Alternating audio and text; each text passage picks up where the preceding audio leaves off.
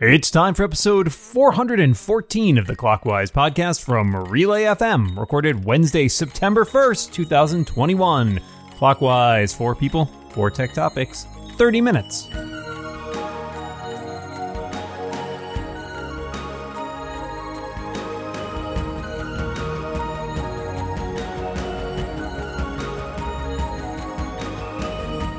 Welcome back to Clockwise, the tech podcast that's longer than your favorite sitcom, but shorter than your favorite drama. Can't wait to hear about how I'm wrong about that, but I am one of your hosts, Micah Sargent, and I am joined once again across the internet by my good pal and dungeon buddy. It's Dan the Man Morin. Welcome back, Dan. Oh, thanks. Good to be back. I got a question. How's it fare against Dromedaes? Somewhere in the middle? And do those have one hump or 2 humps? I always get confused. We'll have to think about that. But while we're thinking about that, me, Micah? You missed me. I did. I love your yes ands. They're always good. We are joined by 2 awesome guests. To my left, it is the Chief Emoji Officer. Oh, it's everybody knows the smiley guy himself. It's Jeremy Burge. Hello, Jeremy. Hello, Micah. I can't believe last week you had the audacity to have a bonus question about, do you remember what it was? If you have a boat, what would you name your boat? And then you've got me on this week. I know. I'm sorry. We know what your boat's called. And to my left this week, it is the host of the Mac Observer Daily Observations podcast and my fellow superhero enthusiast over the incomparable co-host of I Want My MCU TV. It's Kelly Gamont. Welcome back, Kelly. Hi, I'm so glad to be here. We're glad to have you. Alrighty, folks, you know how this show works, and we got to kick things off because there are 30 minutes and 4 topics.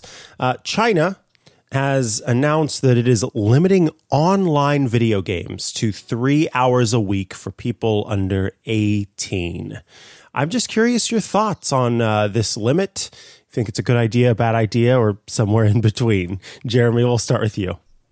I have the utmost faith in the kids in finding a way around this. Whatever the system is, I have utmost confidence that the youth will always find a way around. So I guess that's my starting thought on that. And otherwise, it doesn't feel good, right? Having any government tell you what to do with your free time. I mean, yeah, I'm not proud of what I do with all my free time. Sometimes I just wander around doing nothing, but I don't want anyone telling me what to do with it. And under 18s, they have a choice too. Their parents can look after that. There's parental controls. There's all this sort of thing. So it's kind of, it's not cool. The facial recognition stuff, I think that was how it's meant to be tied into real IDs. I guess that's where I'm more kind of concerned, is it feels like the facial recognition and the tracking is more the issue, and the 3 hours of gaming, I mean, fine, whatever. Either way, I don't have a strong view on that, but yeah, the government surveillance on specifically who's doing what, that makes me feel pretty uncomfortable. I don't like it. What about the rest of you? Well, first of all, the good news is only people under 18 have 3 hours a week in which they can play video games. The rest of us are already enforcing that limit on ourselves. No, is anybody shocked that a repressive authoritarian regime is being repressive and authoritarian? I guess I'm not. Maybe this is finally the last tipping point there, right? Like, oh, they're controlling our video games. Never mind all the other terrible repressive things they've done. It's the video games that will foment open revolt. It seems both awful and, I have to 100% agree with Jeremy, entirely unenforceable. I remember certainly my parents trying to enforce limits when I was a teenager to like how long I could spend on the internet on our dial-up modem line. You know, back in the day when you were on the internet, it meant your house couldn't get phone calls. And let me tell you how well that worked. Not well. They didn't know as much as I did about technology, which made it very easy to circumvent pretty much any decision they made. So I think this is not a particularly effective thing, but again, the fact that they feel willing to do it and try to enforce it strikes me as just stupid and kind of ridiculous. I find it unfathomable. It's like, it seems like you have bigger problems than dealing with how much your kids are playing video games. So maybe leave that up to the parents. But Kelly, what do you think? Mostly the same as all of you. My shocked face. Let me show you it. And and also, like, I feel like all this is really going to do is create another generation of Chinese hackers, because the first thing everyone's going to do is sit around and find a way around it and try to figure out, like, even in your own house, right? Like, the teenagers are trying to find a way around it, or, you know, if you reboot the router, it resets all the times, and so now I know how to do that because I want to be on the internet more than my parents say I can, whatever. So, like, on the one hand, it seems like, yeah, that would be great, but on the other hand, like, I am sort of curious about the fallout of this, because I don't know, as a culture, how important or entertaining online video gaming is there. And so I don't know if this is going to end up having a huge impact on a lot of people's lives, or if this is going to end up being something where nobody cares. Like, oh, I guess I get to play less Candy Crush.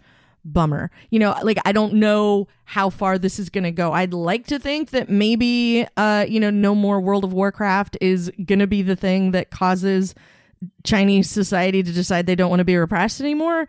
But I don't know what impact it's going to have. So I'm just sort of hopeful that maybe there will end up being some pushback on this, and that this will be the thing that's a bridge too far, and people will maybe mix it up as a result. So I guess we'll see. All good answers, and pretty much how I feel about it too. I think what Jeremy was touching on there too is you see this as a first round of limits on the internet, and it's more chilling thinking about how they take it from here, where it starts with just online video games in particular, but is this just a trial round for something that's even more oppressive? That's what kind of scares me about this. All right, Jeremy, let us hear from you. So I was just at a festival, and there's one setting on my phone, which I'll come back and tell you about, but one setting that doesn't exist on my phone anymore. And it kind of got me thinking, is there a setting or a feature or something on your phone or on your computer, or kind of in anything that you use that you miss, that has gone away, or just that you swear there was a setting for, but you can't remember where it is anymore? Either way, just wondering, what are you missing? What did you used to have on your devices that you don't have anymore, Dan? I'm so glad that you asked this question, because it allows me to bring up one of my favorite little hobby horses. There used to be in macOS 10 a command line option you could enable that would take your dock along the bottom of the screen and pin it to the right or left. And I loved pinning my dock to the bottom right corner, because it meant that the trash can was always in the bottom right corner, because as the dock expanded, it just kept moving left from that right corner. So I really liked that, and I used it for many, many, many years. And then eventually, I think probably when they rewrote the dock at one point, it disappeared and is now no longer a thing. And it's been many years since I've had it, but I still think about it and I still miss it sometimes. So there you go. That's my disparted feature that I sorely miss. Dock Pin Dan. That's me. That's what they call me. It is my name. Yeah, short for Dr. Pin Dan, no. please. Kelly, No, I thought that was you? your father. That's wait, that's Mr. Mine's going to go even further back, and I'm worried about the nickname it's going to get me. So it used to be that you could, in classic macOS 8, macOS 9, you could create a window, and you could have everything in that window be a clickable button. And then, so what I did was I set up a folder that was an alias to all the applications that I used the most. And I know you can like sort of do this in the dock, but that's not the part of it that I really liked. The part of it I really liked was you could make everything, they called it, I think, a tile.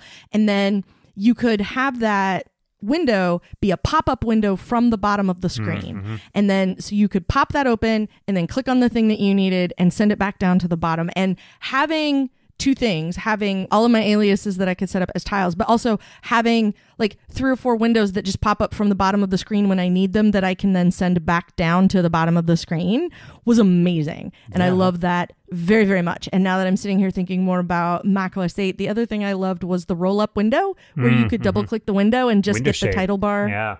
Window shade of the bar. Yes. You could just get the title bar of the window. So I guess I have 2 answers for that, because I really loved both of those things, and I was really, really sad that both of them went away, because I found both of those were things that increased the usability of what I was trying to do on my computer. You could drag folders down the bottom and they become tabs at the bottom. Tabs. That was so cool. That's what it is. I love that. Yeah, the tab. So you'd have a tabbed window, and you click on the tabbed window and it pops up, and everything in there's is a tile. You only have to click it once. So I can click once and open whatever the thing is I'm trying to open, and then send the window back down to the bottom of the screen. Kelly? Okay, wow. Sorry. Nope, that was out of line. I apologize. Yeah. I don't know. We'll have to limit your internet for that. You're down to 3 hours a week of online games, Dan. That's all you get. People are going to find me strange, but I got to go with 3D Touch. I did love 3D Touch. Yeah. See, when 3D Touch first came around, I understood all the complaints. I had them too. It was a little weird trying to figure out, am I 3D touching or am I just long pressing? But with 3D Touch gone now, I really miss it. There were lots of features that I ended up using, and to this day, my finger still thinks it's 3D touching. For example, on the lock screen of an iPhone, when you are turning on the light, the LED or the torch, depending on where you are, it is not as pleasant an experience. There's just a lot there that I like. And then also, it was just kind of nice whenever you would 3D touch on an app that didn't have any 3D touch options, and it would just make this nice little feeling in your hand. I miss it all. So yeah, 3D touch is definitely mine. Jeremy, tell us about your setting that's gone away. Those are so much better than mine. Mine is nothing. I'm happy. I'll take 3D touch and window shade and dock pin. No, I didn't ever dock pin. Who does that? Just me. So, as I mentioned, I was at a festival, and it's sort of maybe the same sort of thing you get when a lot of people are in one area. Camping, New Year's Eve, you get this a lot. Your phone reception goes out, right? If too many people are somewhere. Mm-hmm. I don't know if people in cities have this, but it tends to be country areas, right? Where a lot of people are where they aren't normally. And one little trick that you've always been able to do is switch off 4G on your phone to go back to 3G, because no one's phone's on 3G at the time, and you get a bit of bandwidth that no one's using. And then when Apple releases a new phone, they only let you go from 5G to 4G.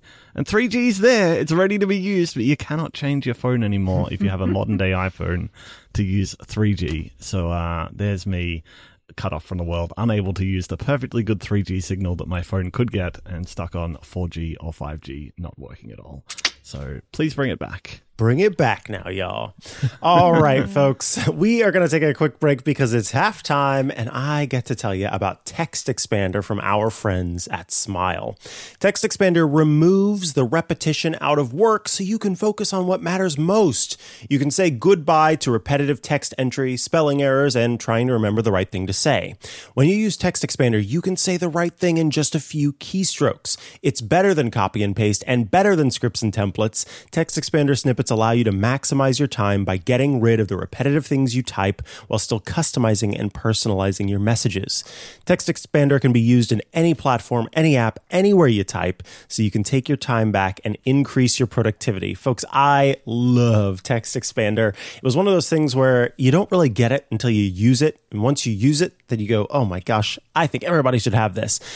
You set up these little sort of shortcuts that let you type much longer things just by typing out the shortcut. So a really quick example is that I have one for the date slug.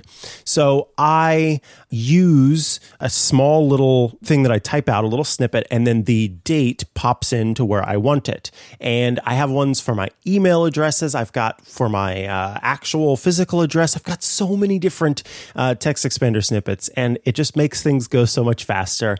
And you definitely notice whenever it's not running at the time, or whenever you've set up a new computer, it's one of the first things I install, because once you get used to using it, you go, how did I ever live without Text Expander?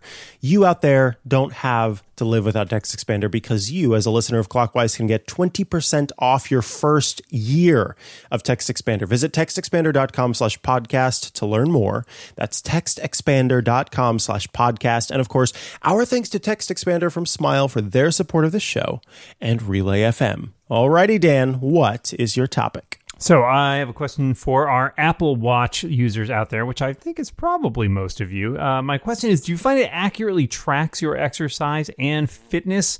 Have you run into problems? Are there things that you do to make sure that it tracks you and gives you credit in filling your rings, etc.? Kelly, I'm interested. Tell me. It did, and I had a streak for a really, really long time. And I had an iPhone repair go wrong, and nobody thought to ask me about my watch at that point. And so I lost all my streaks and everything. And then I was very upset about that. And I set about rebuilding them and got really, really sick and discovered that when you basically spend a week sleeping and then trying to go back to sleep because you're sick, that's also really bad for your streaks too. I really wish there was the idea of an occasional sick day in the app, but I find that when I am trying for streaks or doing workouts, I find that it's much better than it used to be. I have a very specific example of that because it used to be that if I set my workout type to outdoor walk and then mowed my yard, which is like a mile, it wouldn't work. Like it wouldn't show up. I had to set it as like other in order for it to give me any credit for any of that. And now if I set it to outdoor walk, it actually tracks. And so it actually does go, yeah, you've walked a mile. Congratulations. Because I think the part of the reason it didn't like it before was like I wasn't swinging my arm or something. And so I had to set it to other just to get the calorie credit, even though the workout was definitely at least 30 minutes and I should have got credit for that too. So I do find that it has improved over time. So it's much better than it used to be. Well, I was assigned male at birth and identify as male, and so I found that the Apple Watch does work well to track my exercise and fitness. I think this is mostly a preview of where Dan's going to go with this, but I will say, too, that my good friend and co-host, Rosemary Orchard, on iOS Today, who is female, has had lots of issues with Apple Watch properly tracking. And so, yeah, I have not had this issue, and I do think that it's something that I've been aware of other people having problems with. Jeremy, what about you? I mean, for starters, I don't use my Apple Watch to be accurate. I use my Apple Watch for motivation to get me off the couch. So I actually don't mind if it's completely wrong. All I need is to see some numbers there, and I'm pretty happy. So it probably is wrong. Sometimes I look down and I think, I've gone further than this or longer than this. But then other times I look down and it's giving me a lot of credit for not doing much. So I don't mind that. So yes, in general, I don't find it super accurate. I kind of wish it was a bit more proactive, I guess. I always assumed before I owned one that it would do more automatically. Like if you go for a bike ride, that you don't have to tell it that you're going for a bike ride, that it could just... I know it's on your wrist, so it doesn't really know, but I don't know, machine learning, surely the vibration of the handlebars or something, you can figure it out without me having to say, I'm starting a bike ride now, I'm stopping a bike ride, I'm going for an outdoor walk. Can't I just go for a walk and have it just know I'm going for a walk without logging it as a walk? So yeah, it's fine, I guess. I like to see the numbers at the end of the day. I like to look down and look like I've done something, and if I get to the end of the day and all my rings are nowhere near being closed, I always hate saying closing your rings, sorry. Whenever it looks like the rings are not normally closed, it gets me out of the house, and whether it's accurate or not, I don't mind. It's fine by me, but I'm sure for those needing accuracy, I don't know, and we'll find out. Dan, how is it? Well, I'm glad that you said I feel like sometimes it gives me credit for not doing very much, because I feel like in some ways that's like the straight white man like anthem of like, yeah, it just gives me credit. Yes. I don't do that much. I'm just here. I think this is kind of this is sort of where I was getting at, which is I posted this on Twitter, but like my wife and I went for a bike ride. We're all on vacation last week, and we went for, a couple hours. And we stopped about, we biked about an hour out and then an hour back. And then we stopped at the halfway point and we were comparing. And it had given me 47 minutes of exercise and it had given her 6. And for an hour-long bike ride, that seemed odd. It was not, neither the most strenuous nor the least strenuous bike ride around. So either it's giving me way too much credit or not enough credit, or there's something else going on here. And I'm kind of fascinated by it. But I think, Jeremy, your overall point that it's not something that you should necessarily use as like your, overall barometer for how active you're being is a good one. That said, I can also understand the perspective of like, I spend a lot of money on this device and I feel like I wanted to at least give me credit for the things that I am doing. So I can totally understand that as a frustration as well. And I've heard Kelly's workaround of the other exercise as well, because that counts things more leniently. And I mean, the idea of the exercise minute in general, I think, is a weird, arbitrary idea that Apple came up with because, for example, if you do certain workout types like yoga, it just gives you a credit of exercise for every minute, right? You could be lying, and my wife who does yoga is like, yeah, I can literally be lying on my back on the floor, not doing anything for a minute, and it will give me credit for that. But I can go bike riding for an hour, and it will not give me credit for that, which seems ridiculous. So I've anecdotally certainly heard a lot of stuff from people who identify as female, especially about this. I've heard it from people who identify as male as well, but, you know, and this is, again, it's all anecdotal. I don't have hard data to prove it, but it would not surprise me to know that it is biased in one way, given the composition of the tech industry and the people probably who came up with this device. So I hope Apple continues to refine this, because I think it is a valuable tool. It's not an end-all be-all, but it is something that can be helpful, and it would be nice if it were a little more accurate. So thank you all for your thoughts on that. Let's go to our last topic, which comes from Kelly. So lately, sometimes on podcasts, but sometimes not. I've had a few conversations with people about writing things down. Not just like I use a pencil, like the Apple Pencil on my iPad and scribble down a thing, but like actually writing with a pen on paper for various values of pen and various values of paper. I was curious of the rest of you, are you team writing or team typing? And do you have maybe like one over the other that you like for a particular situation? What a great question. I had just brought up my pal Rosemary Orchard, and I've got to say, this is her fault. I've recently gotten into... Well, okay, so I had a fountain pen for a very long time that I used occasionally and enjoyed it. And then I started talking to Rosemary Orchard recently, and then I suddenly purchased another fountain pen, and then I suddenly purchased another fountain pen, and then I started getting some ink, and then... So I am definitely in a writing things down phase, and enjoying it very much. Thank you. But I also, depending on what it is, I do find it's more appropriate to have it be kind of a digital thing. So typing it out. If it's something that is going to be a long-term thought that I need to keep track of and I want to be able to find by searching for it, then I'm going to type that versus quick thoughts, shopping lists, those kinds of things, or handwritten notes to friends or family, then those I prefer to write for sure. Jeremy, what about you? I mean, I love the idea of writing stuff down. It does seem very romantic, Micah. You know, you've got your pen and you're writing things. So I get it. And there is one time where I will use the pen and paper, which by default means the rest of the time I'm not. But the one time is when I'm in an absolute slump and can't get my to-do list together. You know that how good it feels when you cross off your to-do list on paper? That's a good feeling, right? You write the list and then you'll draw a big line through each one. The first item's always write to-do list, tick that off. And that's not a daily thing for me because I don't normally have paper near me. I don't normally have a pen anywhere near me, and I'm a big person for walking down the street and thinking of something and typing it into your notes app. And then I want to go back to the computer and sort of expand on an idea or something. So, I don't know, pen and paper just doesn't work for me like that. I like the idea of it, and I will use it to get me out of a bind, but also my handwriting's awful now. Banks over here in the UK are much more strict with their signatures, I've found. And the very few times I need to do a signature for a bank thing, they always tell me it's wrong.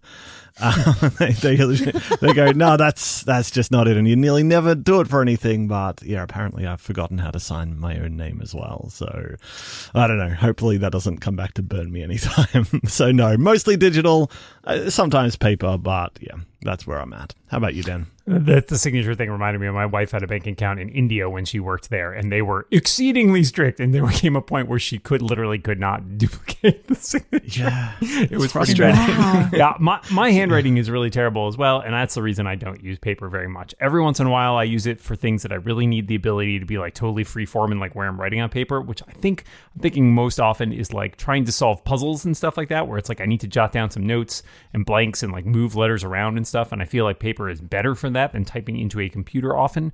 But I'm always within reach of a computing device. I'm not always within reach of a pen and paper. So for me, it's just writing stuff on in the Notes app or in an open BB Edit document or something 9 times out of 10. So I like Jeremy, and I like the idea of writing. It seems very like charming and romantic. I always think I'll do more outlining for like books and stuff like that.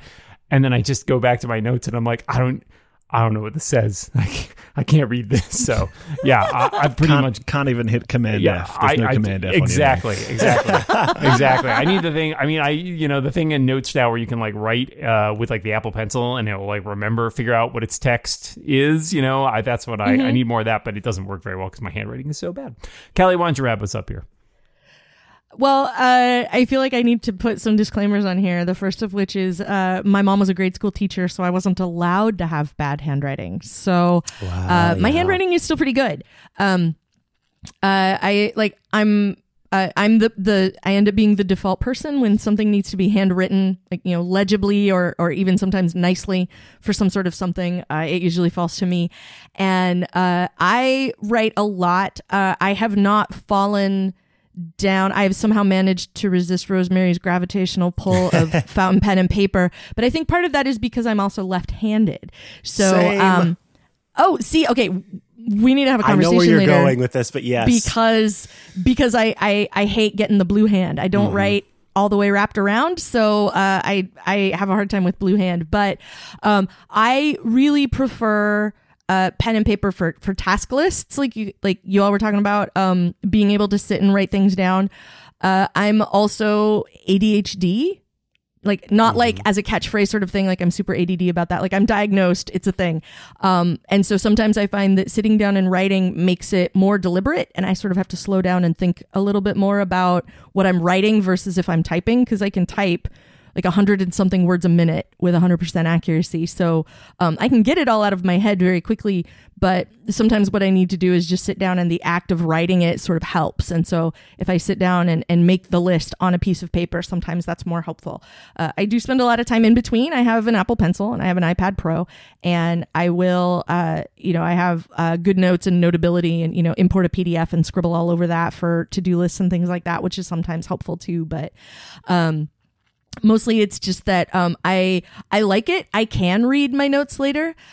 So I think that's part of what makes some of that more convenient. Like in a meeting or something, I'm usually typing because I can get that information down very quickly. But if it's just something, of mine for myself, there's a fair amount of stuff that I end up writing down. All righty. That brings us nearly to the end of this episode of Clockwise, but Dan has a special message for us. I do indeed. September is Childhood Cancer Awareness Month, and for the third consecutive year, Relay FM are supporting the life-saving mission of St. Jude Children's Research Hospital, finding cures, saving children. Cancer kills more children under the age of 14 than any other disease. Doctors from all 50 states and around the world refer their patients to St. Jude because they have the world's best survival rates for some of the most aggressive childhood cancers. St. Jude also provides thousands of free consultations for doctors treating children worldwide, including kids in your community. This September, join Relay FM's efforts to raise the funds and awareness needed to treat and defeat childhood cancer. Donate at stjude.org/relay today. And this year, any donor making a single gift of $100 or more will receive an exclusive Relay FM Stickers of Thanks pack at the end of the campaign. If your company matches donations, please send us a note and we can have that amount routed to the campaign. Email Steven@relay.fm. And the Relay FM Podcast-a-thon for St. Jude will be happening once again this year. It is September 17th from noon to 8 p.m. Eastern Time at twitch.tv/RelayFM. Tune in to help us support St. Jude and help us hit those fundraising goals.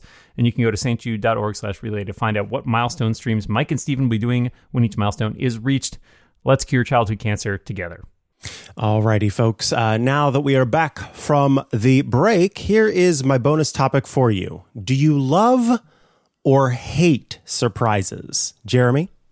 Oh, I love surprises, but for other people.